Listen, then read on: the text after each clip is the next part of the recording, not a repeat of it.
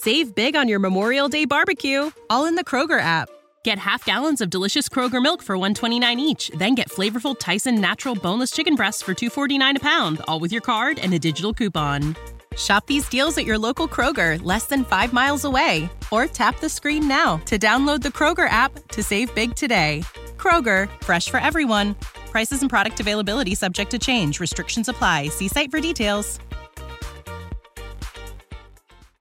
You're listening to the RFC Daily Transformers News Update for February 22nd, 2020. This is update number 1 for today. Today was the Hasbro press event at Toy Fair, and our very own Diecast was there, and we are going to go to an interview that he had on site with John Warden and Ben Montano from the Transformers brand and design team. What can you tell us about how Scorponok's ankles work? It seems like they might extend in some way to enhance articulation. I think because of the little gap everyone was seeing in the between the foot and the legs. I think that's actually part of the transformation.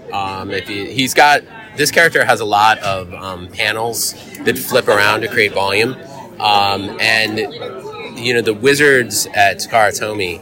Specifically Hisui-san, who worked on this guy, were able to figure out how to get an ankle rocker in there and have it be a transformation step as well. While the toy's not physically next to me and I can't fiddle with it, but I'm assuming that it has to do with the fact that it's a triple changer. Okay.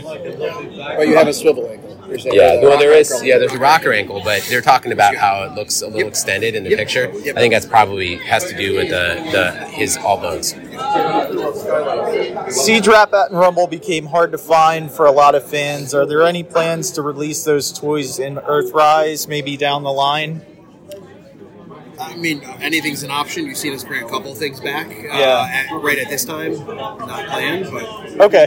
The more we hear for inquiries and curiosities, the more likely things are to come back. Absolutely. As we start thinking about characters that maybe were popular but didn't get a ton of... not a lot of people were able to get them the first time around. We do have a great outlet in Gen Selects that we can utilize as well.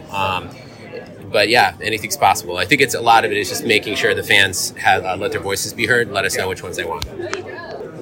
Do you have any input or preference as to how or if Takara releases the Armada Optimus Prime shown off a year ago at Winter Wonderfest 2019? Yeah, I mean, at this time, there's nothing more to say on that. I think a lot of stuff we do in partnership with Takara Tomy, a lot of stuff we show and just to gauge kind of the fan appeal, where they're pushing, where they want us to go with things. We obviously wouldn't show it if we didn't have an intention to at some point do it, but no more details on that right now. Is there any chance that we will get Beast Wars again anytime soon or other non-G1 characters? Beast Wars is most certainly an important and epic piece of the fabric of the Transformers universe. As we start to think about the entirety of the possibilities within Transformers, the beasts within Beast Wars are especially compelling and offer an incredible challenge for us as designers, marketing, and everybody. But I think it's a little too early to talk about the potential of Beast Wars. But it's safe to say that there are many Beast Wars fans within the team. Yeah, and I think you'll see even with Cyberverse and Bumblebee Cyberverse, we started to bring Cheetor and others into the story universe. So, it's a fun era of storytelling, like John said. For future storytelling and product for sure. And moreover, it really means so much to so many people, and I think that's really important to be reticent when you're working on a brand like Transformers. I think this is kind of the same question. Are there any plans to incorporate Euro G1 characters into Generations, such as Thunderclash, the Turbo Masters, or the Predators? Oh, yeah, I love those figures. Not at this time, but as you can start to see from Earthrise, we're starting to really get deep with our cuts. Snapdragon's a great example. Yes. I think as the toy technology evolves and we're able to introduce interesting new characters to the roster, we always listen to fans, and I think as long as it makes a compelling toy for modern day kids, it's great taking old source material like the European releases and making cool new toys of it. So sure. In Siege, was there ever any plan to utilize the Cybertronian modes for characters such as Wheeljack, Bumblebee, or Jazz from the pilot episode of the Transformers More Than Meets the Eye? Most certainly. Chromium gets a lot of usage when it came to creating female Autobots. Will you be doing the same thing with the upcoming RC? Or with female Transformers have more variation? Any chance of new mass market Nautica? I think, there's some obvious choices with RC. When you look at the way, that's the beauty of Transformers. When you do Blue Streak, you're going to get the other characters like Prowl and things like that for Fairly or Seeker. So RC certainly has some easy redecos, and RC actually from an action figure standpoint really presented some awesome opportunities for us to really step our game up when it came to trying to get as animation accurate as possible. So when we do new characters, whether they're whatever their gender are, it does always give us opportunities and doorways to do new versions. So with regards to her being female, sure, there's an option for us to use things in the future. I can't say Nautica is on my list at this point. We did a pretty sweet Nautica a few years ago. Yeah, I must say the RC here, I think, is much better than the Masterpiece RC. Oh, that's very nice of you to say that. So I really like that. I really like that RC. What's great is this RC is $20 too. Yeah.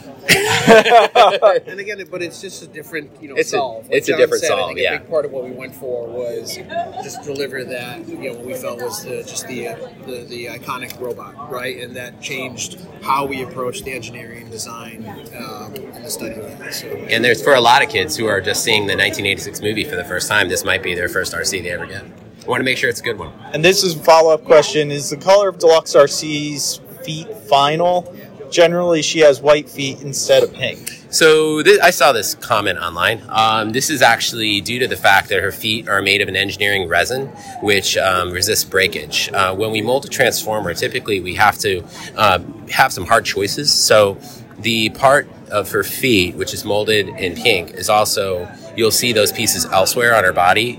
This type of plastic is unpaintable. Because of its rigidity and resistance to flexing, and there's a waxiness to it, so a lot of them use it in joints. So we had to use a couple of hard choices, because if you can't paint something, you have to kind of figure out which things are going to not be as distracting. We made the call because looking at her overall body, that her feet were probably the thing that would be most forgivable. If we were to change them to white, there would be parts of her body that are currently pink that would have to be white and would not take paint. Hopefully that's a pretty good answer. Oh yeah, that makes perfect sense. And I actually don't mind. You didn't even notice. Yeah. I guess the last question is these are great questions, by the way. Yeah, these are all from the fans, so I had nothing to do with any of these questions. But the last one, since I can't talk about or ask you guys for a Unicron anymore, I guess the only thing that I can still continue to ask for is a submarine Megatron. Any plans to get that? Oh boy. Yeah, well, I think it's possible. We were able to do a pretty cool spaceship version of Shockwave in the past. Six Gun had a pretty great. I think it all depends on the context of the character, where he exists in the continuity. I think you might be referring to the Earthrise Megatron. For this character, when you're designing a Transformers line, not just a single figure, you have to think about how many new molds you have over the course of the year. So we knew that we wanted to have a couple of A-list top-tier characters for our new fans who just know Optimus, Megatron, Blue Streak, characters like that. And we wanted to make sure we got an Earth mode Megatron rather than just putting the Cybertron mode one out again. And with that one, we were able to use some of the previous molds, the engineering molds, the feet, and things like that, while still offering a new version that we think does a pretty good job of capturing the essence of the new character while still offering a pretty compelling tank mode for a new fan as well. But of course, we do not condone holding the Shockwave upside down. He is definitely a space submarine. He is absolutely a spaceship.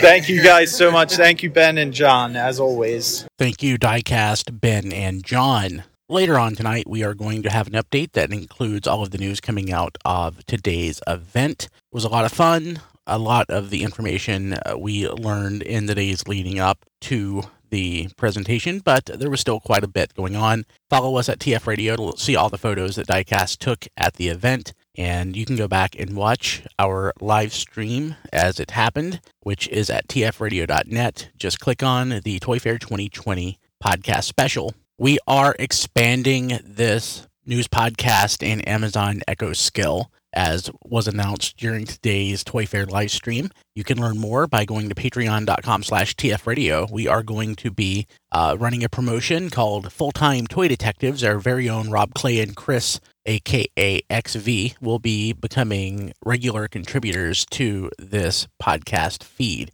and new news blog. This is going to be a time-consuming and expensive undertaking, but we believe that it is worth it for our audience and for the fans of the Transformers. This new resource will be an important part of our offerings. You can help support that by going to patreon.com/tfradio. We'll talk to you later. Ohio, ready for some quick mental health facts? Let's go. Nearly 2 million Ohioans live with a mental health condition. In the U.S., more than 50% of people will be diagnosed with a mental illness in their lifetime. Depression is a leading cause of disability worldwide. So why are some of us still stigmatizing people living with a mental health condition when we know all of this? Let's listen to the facts and beat the stigma. Ohio, challenge what you know about mental health at beatthestigma.org.